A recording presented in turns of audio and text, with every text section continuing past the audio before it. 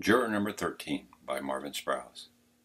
Triskaidekaphobia, fear of the number 13. I don't have it. I am not superstitious.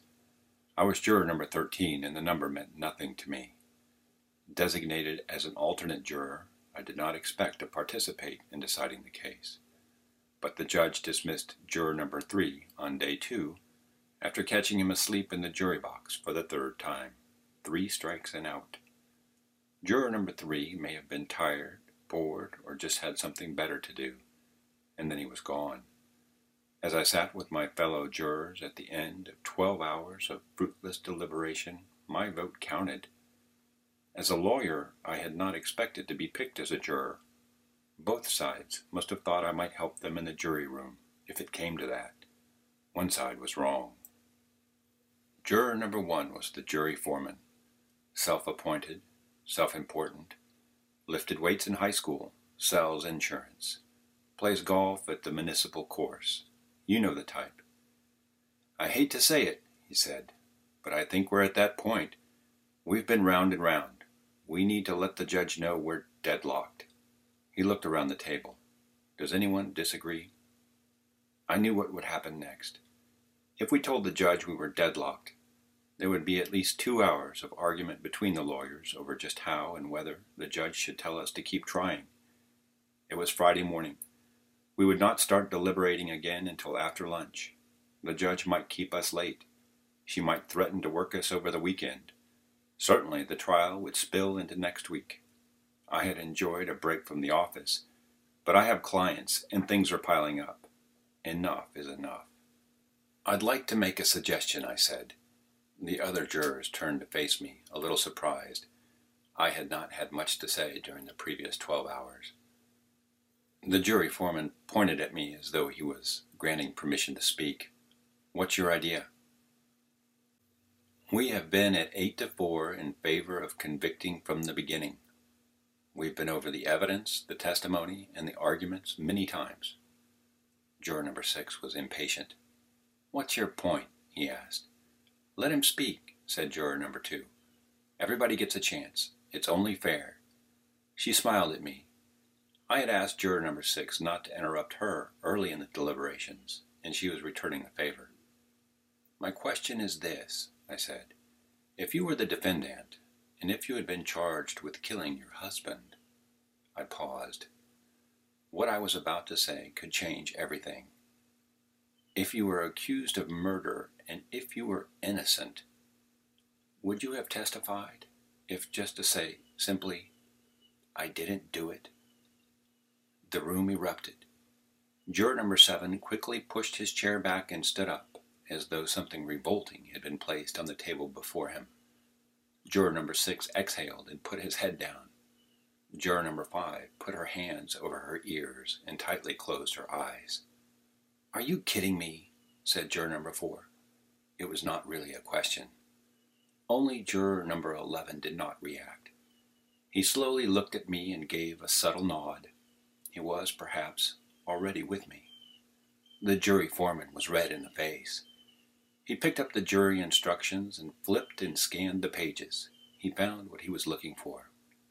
Look it, he said, holding up a page and pointing to the text as though I could read it from 10 feet away.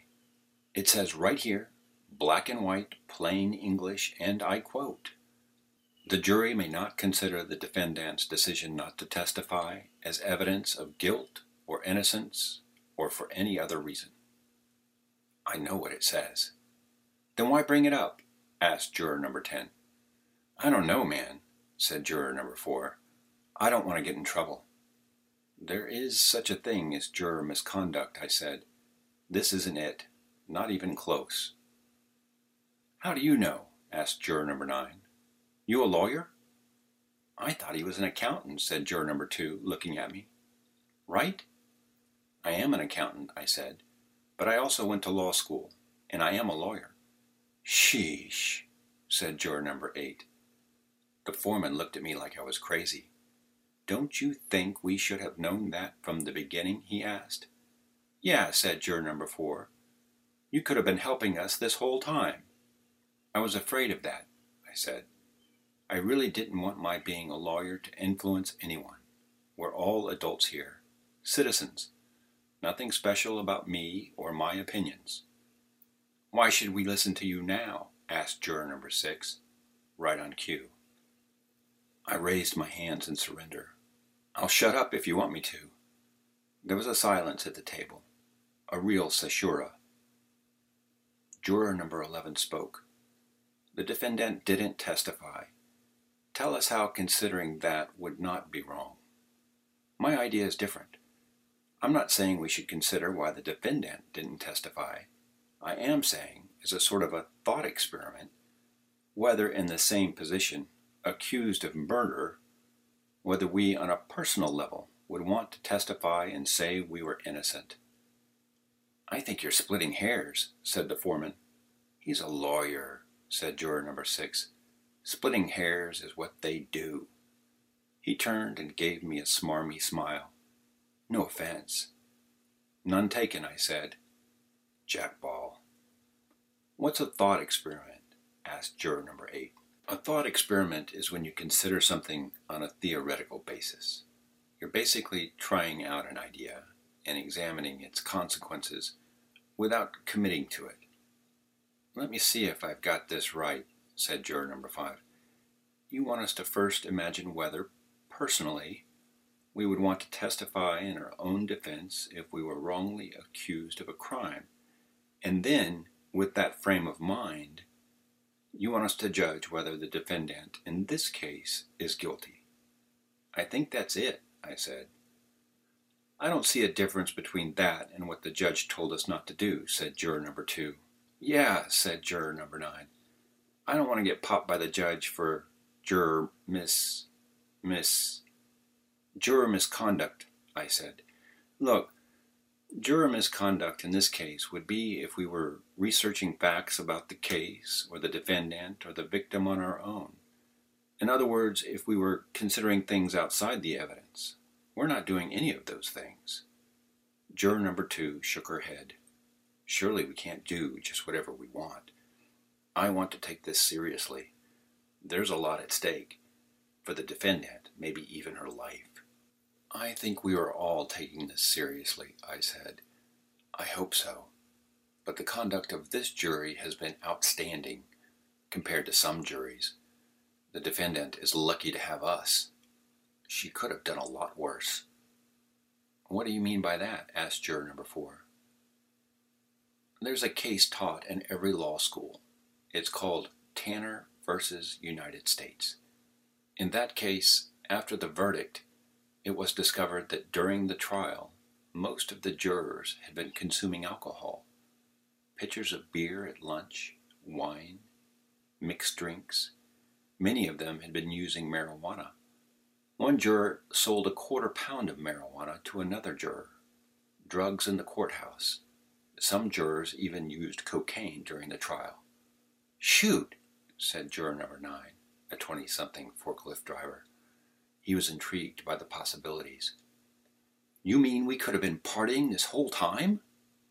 Not on my watch, buddy, said the foreman. He turned to me. What happened in that case? Nothing, I said. The case was appealed all the way up to the Supreme Court. The Supreme Court held that the defendant in that case had a fair trial, even if the jurors were stoned, drunk, or both. Juror number 5 looked around the table.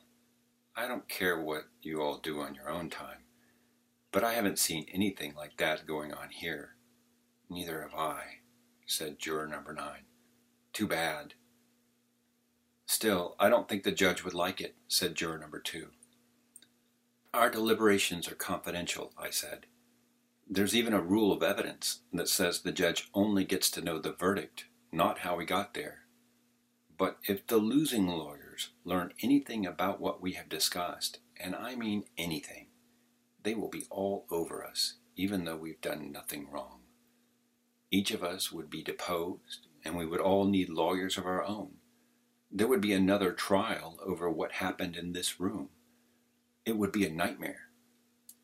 It's nobody's business, said the foreman, nodding. I think we should try it, said juror number 11. What have we got to lose? Asked juror number 5. Wait, said juror number 2. still hesitant.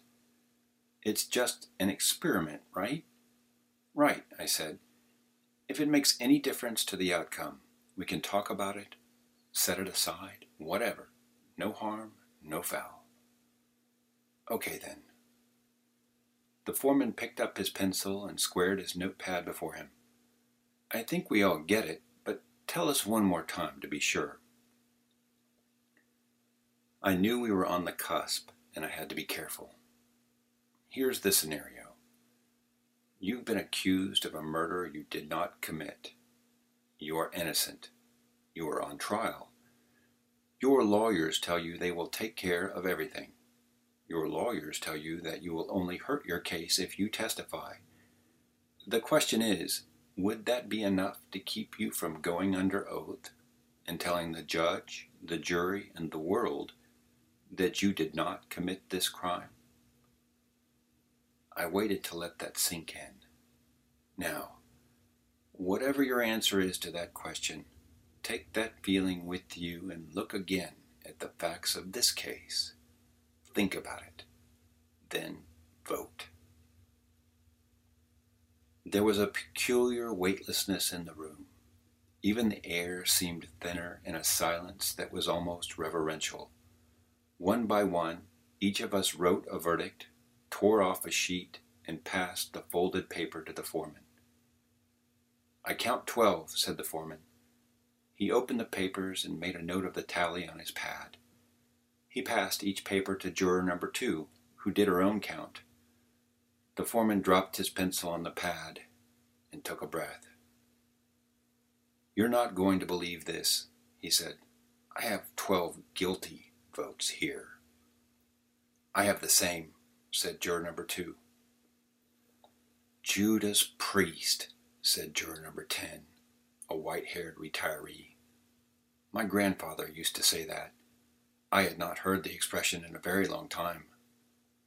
It's the first time all 12 of us have agreed on anything, said juror number 2. The foreman cleared his throat. I guess the question now is, do we keep talking? Or do we tell the judge we have a verdict? The room remained silent. There was no eye contact. The jurors looked down or straight ahead to an imaginary horizon. All except for juror number 2. She was looking right at me. She said nothing, but her look was a question. Are we really going to do this? Now I'm driving home, ahead of traffic, but just barely. I will have time for a shower, a nice dinner, and then I'm off to the game. I have tickets to the Spurs. The Spurs are favored to win big. 13-point spread. I have money on the Spurs.